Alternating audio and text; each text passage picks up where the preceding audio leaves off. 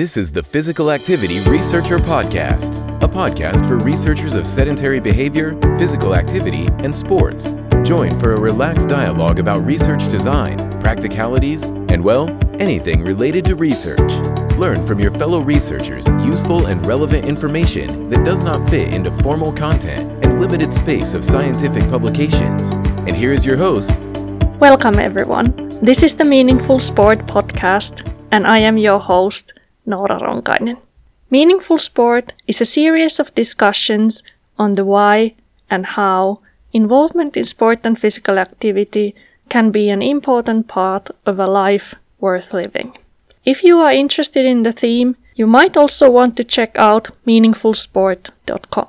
There you can find podcast show notes, read a blog, and access many resources for further explorations of meaningful sport. So, welcome back to the second part of our discussion on mindfulness and how it's been appropriated in the West and to the mainstream sports psychology practices. I'm delighted to be talking to Dr. Marisa Ginto and Dr. Dev Roychaudhuri, with whom I had the pleasure to work together on an article examining these issues in the past 2 years.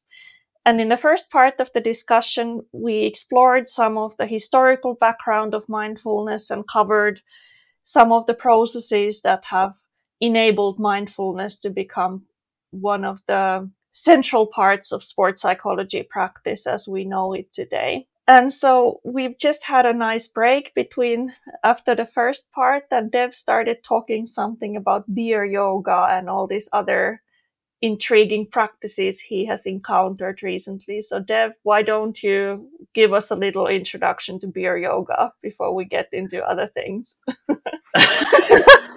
I would at the very outright say I have no expertise in beer yoga or any form of 2-minute karate or martial arts that will, allay all your fears and suffering.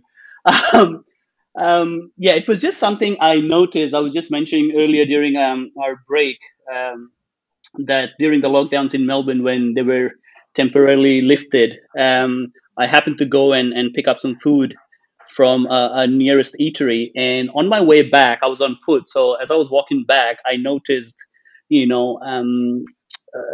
adverts placed on the windows of this particular place where they advertised, certain services that were at best questionable. And so, the beer yoga comment came from there, where, beer yoga or some form of mindful tantric healing practices that will, solve all your problems was being advertised. And I found that quite problematic. It took me a while to take it all in and comprehend what they were actually trying to do. But I think that goes to the crux of what we've been discussing, the adaptation and cultural appropriation of mindfulness. Now, I don't think we have to reorient ourselves and realize that there are certainly worthy dimensions to a mindfulness practice. So we're not in any way saying that people who have encountered mindfulness, who come from a non-Asian background, and they have attempted to take it back to wherever they came from in an attempt to help others, is not a noble cause. It is. So that is not the problem. In fact, I would go as far as saying that something like that must be encouraged and appreciated. The problem, however, lies in the packaging of mindfulness, like Marisa was saying earlier, what Wilson has outlined. Because the new age mindfulness gurus and merchants who are selling books and DVDs and beer yogas and healing practices, they'll have you believe that stress occurs in your head. And what makes you unhappy or stressed in your life is your inability to pay attention in the present moment, being mindful. And so the cheerleaders of this movement are sort of enamored by this revolutionary aim of saving the world by using commodified packaged mindfulness in a very privatized, pathologized manner, which is essentially problematic. Now, have we been here before? Absolutely. I've read works by scholars where they've mentioned this being done to karate, for instance, where martial arts, when taken to the West, did not retain its original form. Yoga, again, I gave an example. I have attended, this was a couple of years ago, I attended a hot yoga session, which I could best describe as an aerobic session, a high intensity interval training session. But they had packaged it calling yoga, and there was nothing yogic about it. Um, but I think that that's the essence or the problem of sometimes pathologizing something that does not need pathologizing, and conversely, sometimes looking at something that perhaps needs a more nuanced understanding than what ends up being afforded. So I guess, yeah, it's a very fragile constitution if you look at the psychological or even metaphysical makeup of how mindfulness is being constructed or construed. Currently, there's essentially a danger that everything is being attributed to the unmindful athlete for not doing the best, which again is atypical of mindfulness practice. So the purpose of mindfulness practice is not to do mindfulness; it's to be mindful. So there's certainly a conflict, and I guess yeah, beer yoga and tantric healing just sort of it's the icing on the cake. It just highlights how deeply infected this disease has become. Actually, one dimension that we haven't, I saw like a popular article in the national news of some weeks ago in Finland, that there was some new study that was saying that mindfulness can make people who are already self-centered, for them to become even more self-centered, in a way that, you know, if the focus is, you should focus on yourself and how you feel and how you experience the moment, that then your world just centers on you and yourself. Yeah, Yeah. I totally agree. I recently, I think, tweeted something the BBC came out with, could have been last Saturday or the week before, where they reported exactly what you've just mentioned, that people have become a bit more selfish and a bit more insular, which again goes against the whole fundamental relational community aspect of mindfulness. So, yeah, it'd be interesting to watch this space. Well, actually, yeah, I would just like to elaborate on what Dev was talking about, because it really feels very foreign and alienating to see how mindfulness has become, um, like a religion of the self. And as you mentioned, Nura, that people are noticing that, the focus on the person's ability to mindfully, quote unquote, manage his thoughts and be aware, completely aware of one's thoughts, is building this whole new religion and value system that focuses on the individual. Yet, when we look at the original the roots of mindfulness, we see there what Dev said as being and the collective aspect of mindfulness, which I think is sorely missing in the way it has been appropriated by the West. Because, for instance, in our own culture, although we are not Buddhist, and definitely we cannot claim to originate the whole practice. But as we are appropriating it in our own culture, we realize that focusing on the self will definitely alienate a lot of people, because that is not a core value in our culture. However, when we look at how definitions from the East incorporate, for example, the ability to be compassionate, in terms of looking at oneself, and also being kind to oneself as we are being kind to others, then that is more, how would you say, relevant to us.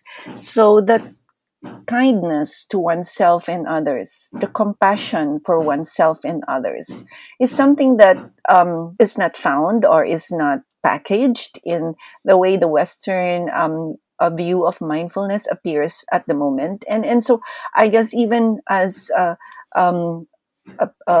participant in a seminar, as I was telling you earlier, that I joined, that was run by foreigners, that was something that we the participants, who are all Filipinos, were all really discussing, why is it so focused on the self? It feels very uncomfortable. And why are they talking about dosage and frequency, all these behaviors, when mindfulness, as mentioned by Dev, is being mindful. And yet the focus is doing mindfulness. And so that was also my observation, I suppose, when we were together at the FEPSAC conference. The whole packaging and the whole need to record the dosage frequency was very disturbing to me. And I suppose that's part of really mainstreaming it in the whole scientific framework of understanding and experience.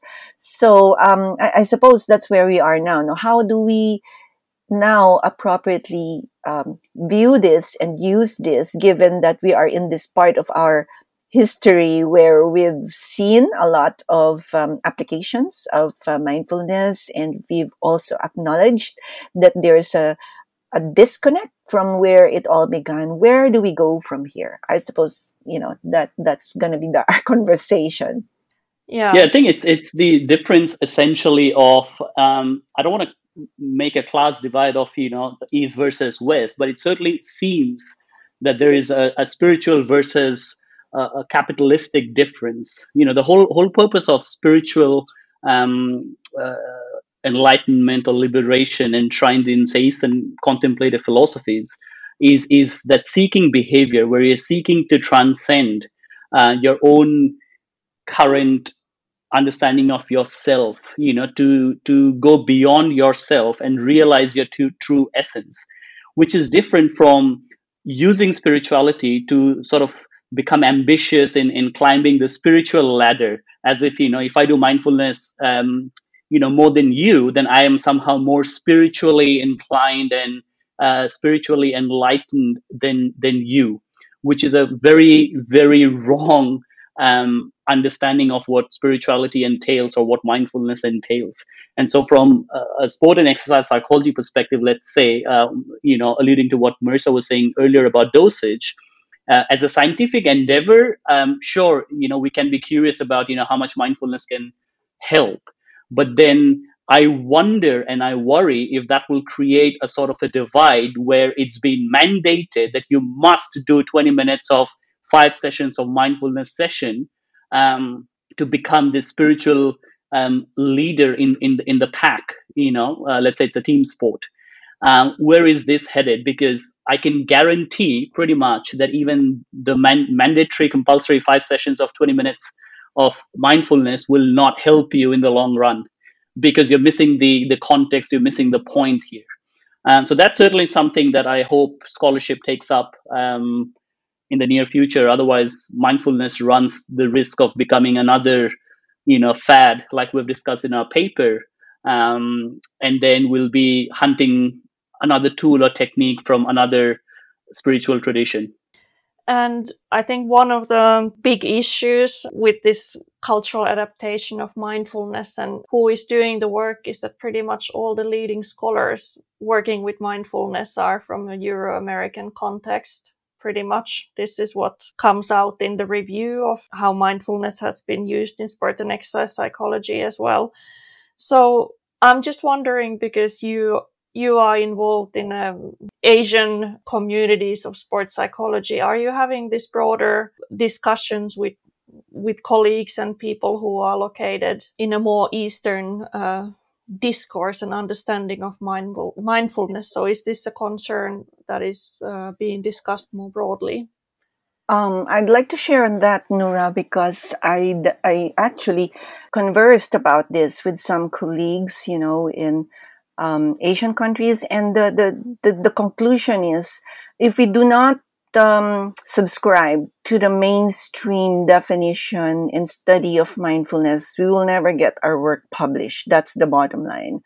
If we introduce another way of studying it in a more qualitative manner, perhaps, or let's say we wanted to study lifestyle of mindfulness or any of those collective lenses used in mindfulness, we won't see our work published.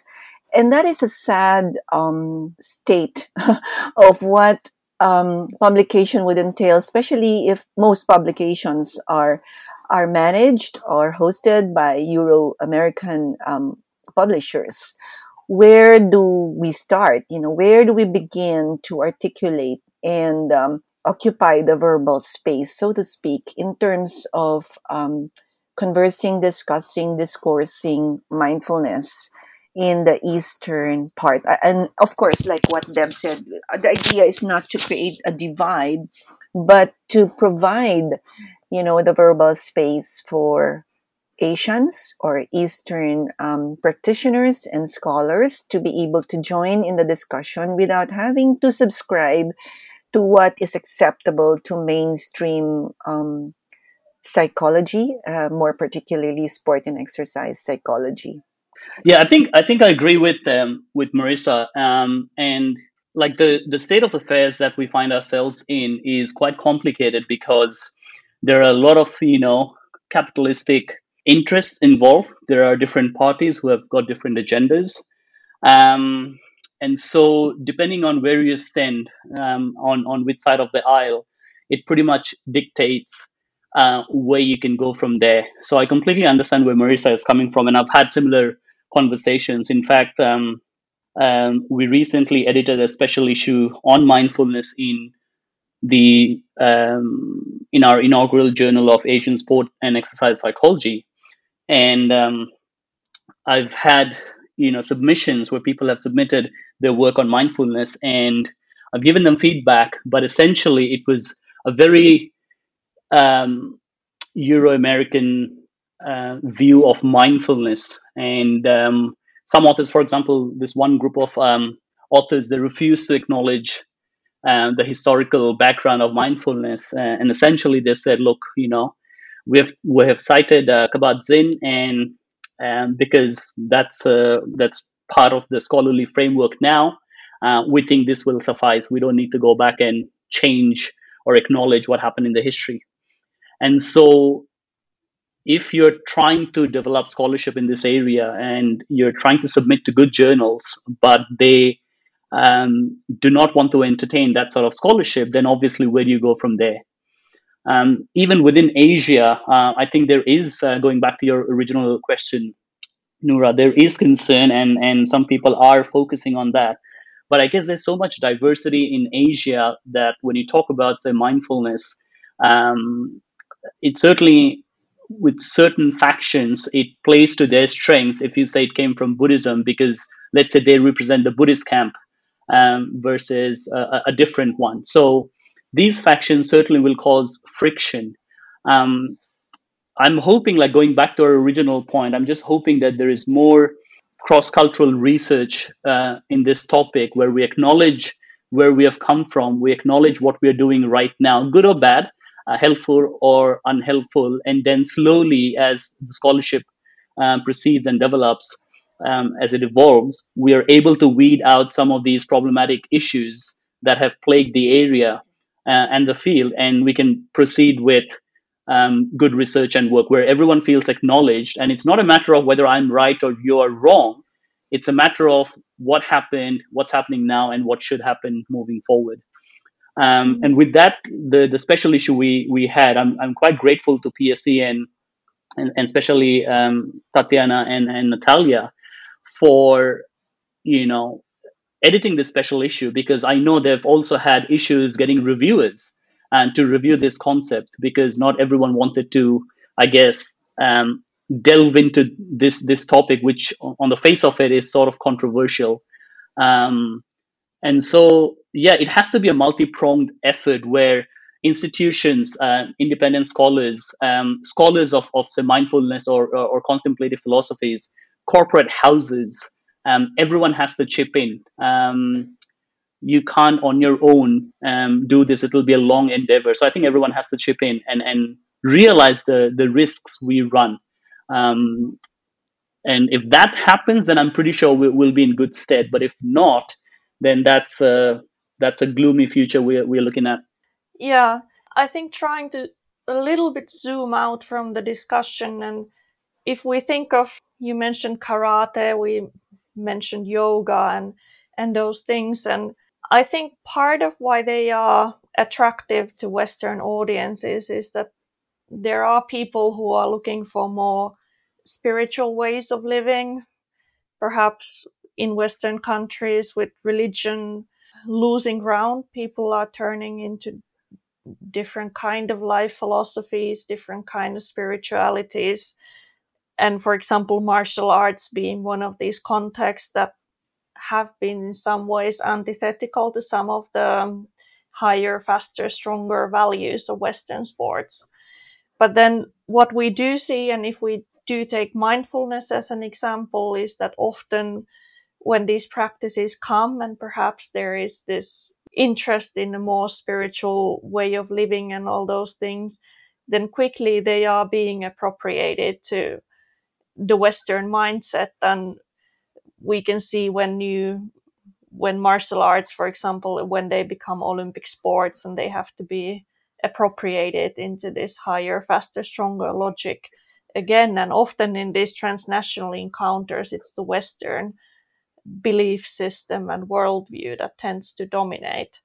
So in some ways, we could be a little bit depressed about this whole situation that, these ideas maybe promise people a different way of living, but at the end, for example, this example you have given about athletes, that then it's one more tool in their mental skills package and one more thing that they have to master in their pursuit of winning. So then it actually becomes just one little part of this system that hasn't essentially changed that much.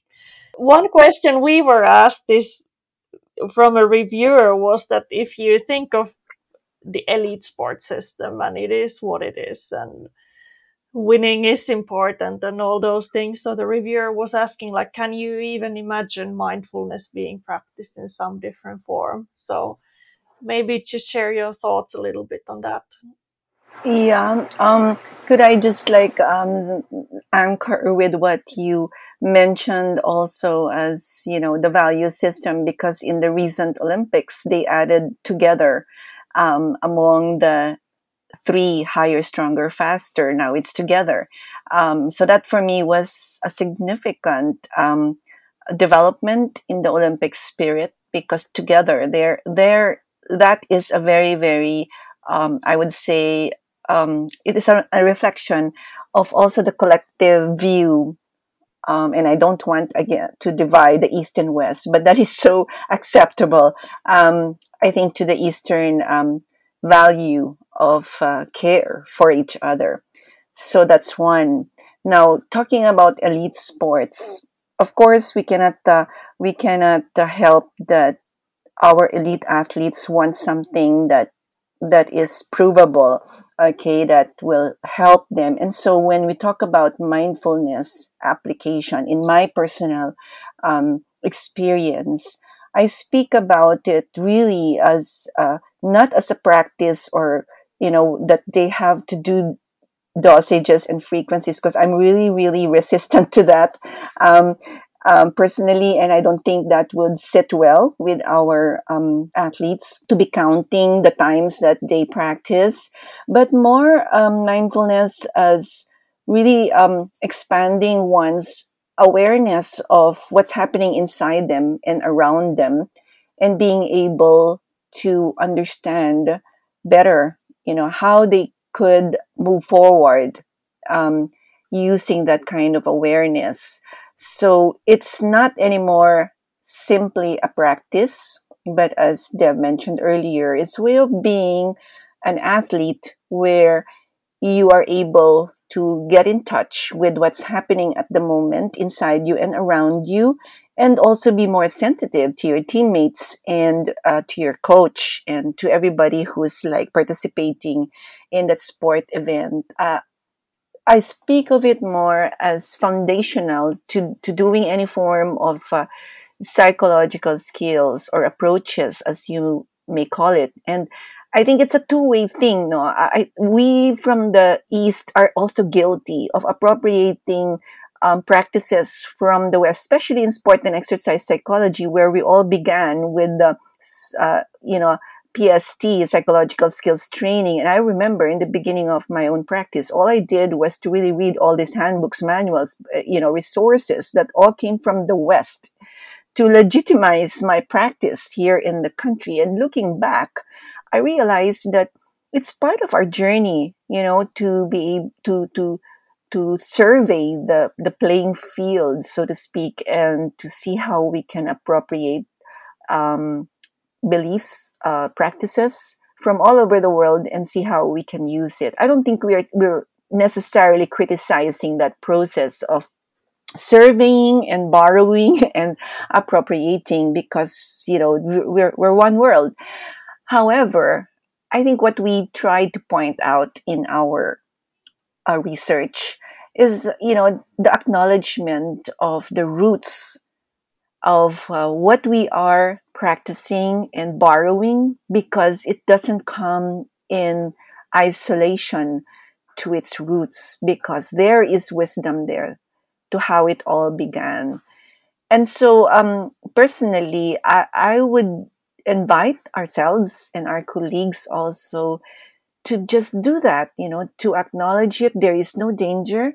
We are not compelled to do it exactly the way it began, but to see it in context, so that when we appropriate it, we know we are appropriating something that has a cultural background, and that when we apply it, that we are also applying it in a cultural context. So even for us here in the Philippines, whatever it is that we borrow from or appropriate from the West, or even from our neighbors in Asia, we need to be very, very intentional in acknowledging its beginnings and where we are taking it in our own context. I don't know if I'm making sense, Noura. Absolutely. Yeah. Dev, do you want to jump in here? Yeah, I think like what you were saying earlier about the Olympic values, the pursuit of an incessant growth, with the Olympic motto, placing them at the core, developing better, stronger, and faster athletes. And in my opinion, you're looking at the glass half full, or let's say half empty. Something we've mentioned in our paper, that having these goals of developing faster, fitter athletes without the parallel aims of, say, personal growth and satisfaction, a stable sort of psyche, emotional regulation, it may go against what we're trying to achieve. From a research perspective, we haven't really looked at the other side. So we have looked at, and this is more of, I think it came after the Industrial Revolution, where you push people, the more or the harder you push, the better the results you get. And that form of thinking, that, when you push someone, too hard, it'll produce results. Somehow, for a lot of scholars and researchers, it seems to make intuitive sense. But for me, it's counterintuitive. So, for example, if you're doing psychotherapy from a relational perspective, if you're going to drive your partner to the extreme, they'll either go crazy or they'll leave you. So pushing people to the extreme can work in certain cases. I certainly have, having served in the military, I can certainly understand why certain customs and rituals have their place, but it can't be a be all and end all for everything. And that's the other side of the aisle that we have not explored. So while Western thinking, rationalistic, binary sort of thinking has had a long history of placing great emphasis on the religious and the secular, the Eastern traditional practices have had an even longer philosophy of placing holism and universalism, inclusiveness, diversity as essential components of the basic transcendental human experience. And that is something that has been completely missing from mindfulness research and practice.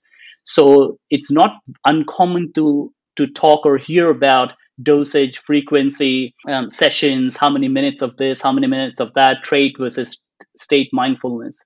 But the essential questions about the context, essential questions about the spiritual aspects of it, the foundation, the metaphysical inquiry is completely ignored.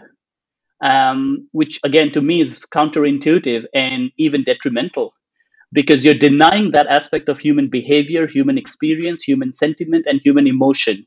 And you're driving people up the wall because you subscribe to this one notion or understanding of mindfulness that the more you do, the better you get. Where do you draw the line? How do you essentially delineate the good parts of mindfulness from some of the dark sides of meditation or mindfulness that we now know also exist? So that again can be problematic. Something again I'm hoping we will be able to address in the near future. Yeah, we had a symposium in the recent ISSB conference that was held online, and Natalia was the discussant for this symposium, and she was really pushing us from the critique is here, but so what? What can you do with it?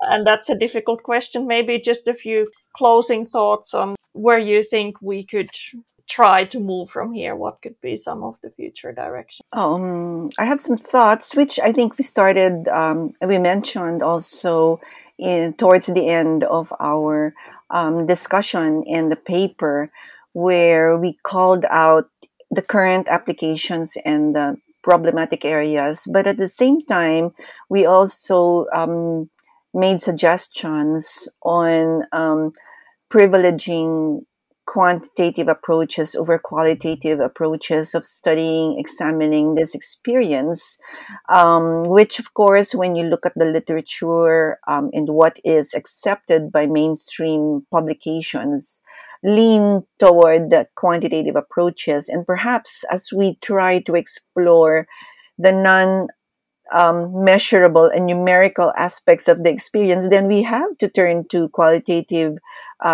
frames of approaching this. Because if you're talking here about a lifestyle, more than just a practice, a way of being, how do you measure that? Therefore, we need to be open to other forms of examination. If we are talking here about, what's next now, what's the agenda? Well, from the research point of view, we have to be bold enough to publish,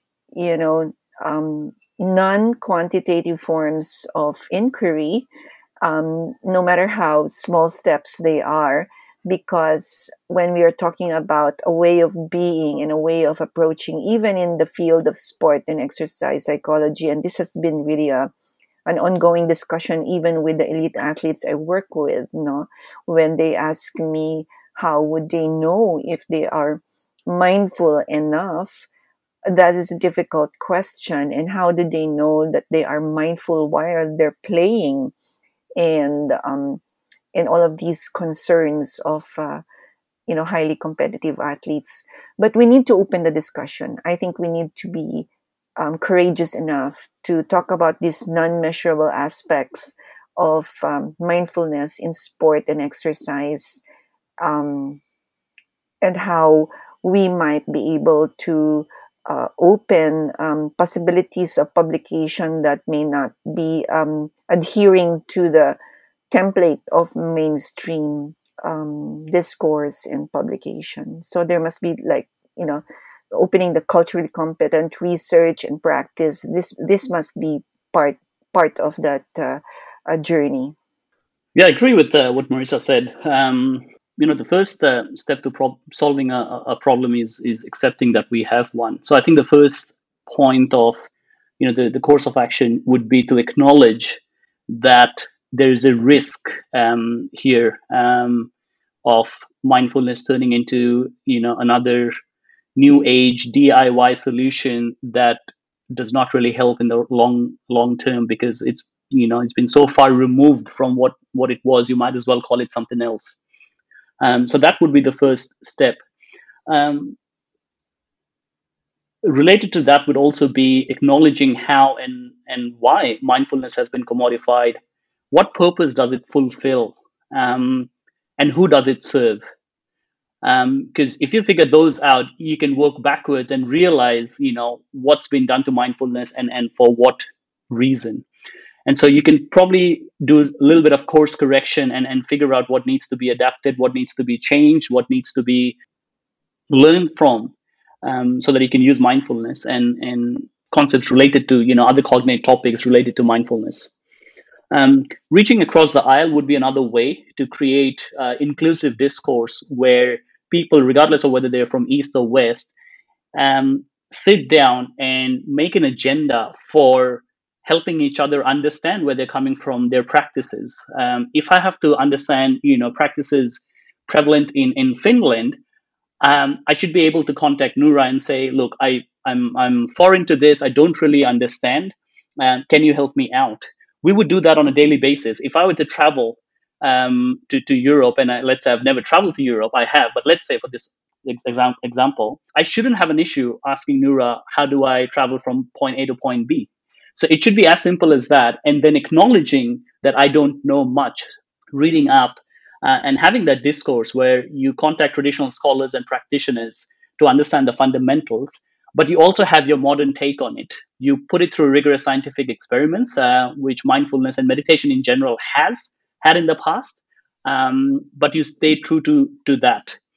Introducing these concepts at graduate school would be another good development, I would say, where you introduce practitioners and students to traditional forms, the adaptations. You teach them as it is, so that they can understand the philosophical foundations of mindfulness, and how, as society changes and transforms, perhaps these practices also need to be transformed. But who will do it and how should they be done? So there needs to be a concerted effort where everyone comes together and makes an effort that is not driven by ulterior capitalistic motives. You have to do it as a scholarly pursuit. And then you can, branch out and really spread the word, I suppose. So I guess, podcasts like this, papers like the one we have done with PSE, it's just a start. And if we talk more about it, if we spread the word, more people see value in it. For example, your listeners, if they find value in this and can read up more on this topic, I think that would be a great start. Yeah, so many good ideas. And you started with Dev just to say that first we have to consider whether there is a problem. We are not the only ones who have said that there might be a problem. I mean, these discussions are much further on in other fields than ours. I think sport and exercise psychology is maybe a little bit behind in these debates and kind of the critical input from various scholars. So I'm very hopeful that dialogues will continue in this transnational space and new ideas will be introduced, and we can all learn to be more mindful in how we approach what we do and what kind of approaches we are using. So it's been really a wonderful discussion. I enjoyed it a lot. We discussed it many times, the three of us before, but I still think that I got some new insight and new ideas. I really appreciate that. And I will link the paper to show notes. People can take a look. And I think we are done. Thank you so much for taking the time to talk to me today. Thank you. Thanks a lot, Noura. Thanks for doing this and inviting us. I'm hoping everyone gets, all the listeners get some value out of it. And if anyone is interested, please get in touch with us. And we'd be more than happy to share notes, talk more about it. We're always keen to learn. And it'd be great if you can leave a note, whether on this podcast, help Noura out, or also get in touch with me. And hopefully we will be able to continue this good work forward. Yeah, thank you to Noura for this initiative. Again, I'd like to affirm your efforts to popularize and make it easier for people to appreciate research, especially in physical activity and related topics in your podcast. So congratulations for this initiative. And again, thank you to Dev and Noura for this ongoing teamwork regarding our collaboration. Thank you to the both of you. Thanks for joining us this week on Physical Activity Researcher Podcast. If you like the show, make sure you never miss an episode by subscribing or following the show on Twitter. This podcast is made possible by listeners like you. Thank you for your support. If you found value in the show, we would really appreciate a rating on Apple Podcast or whichever app you're using. Or if you would, in a real old school way, simply tell a friend about the show. It would be a great help for us. We have a fantastic lineup of guests for forthcoming episodes, so be sure to tune in. Thank you all for your support and have a great day.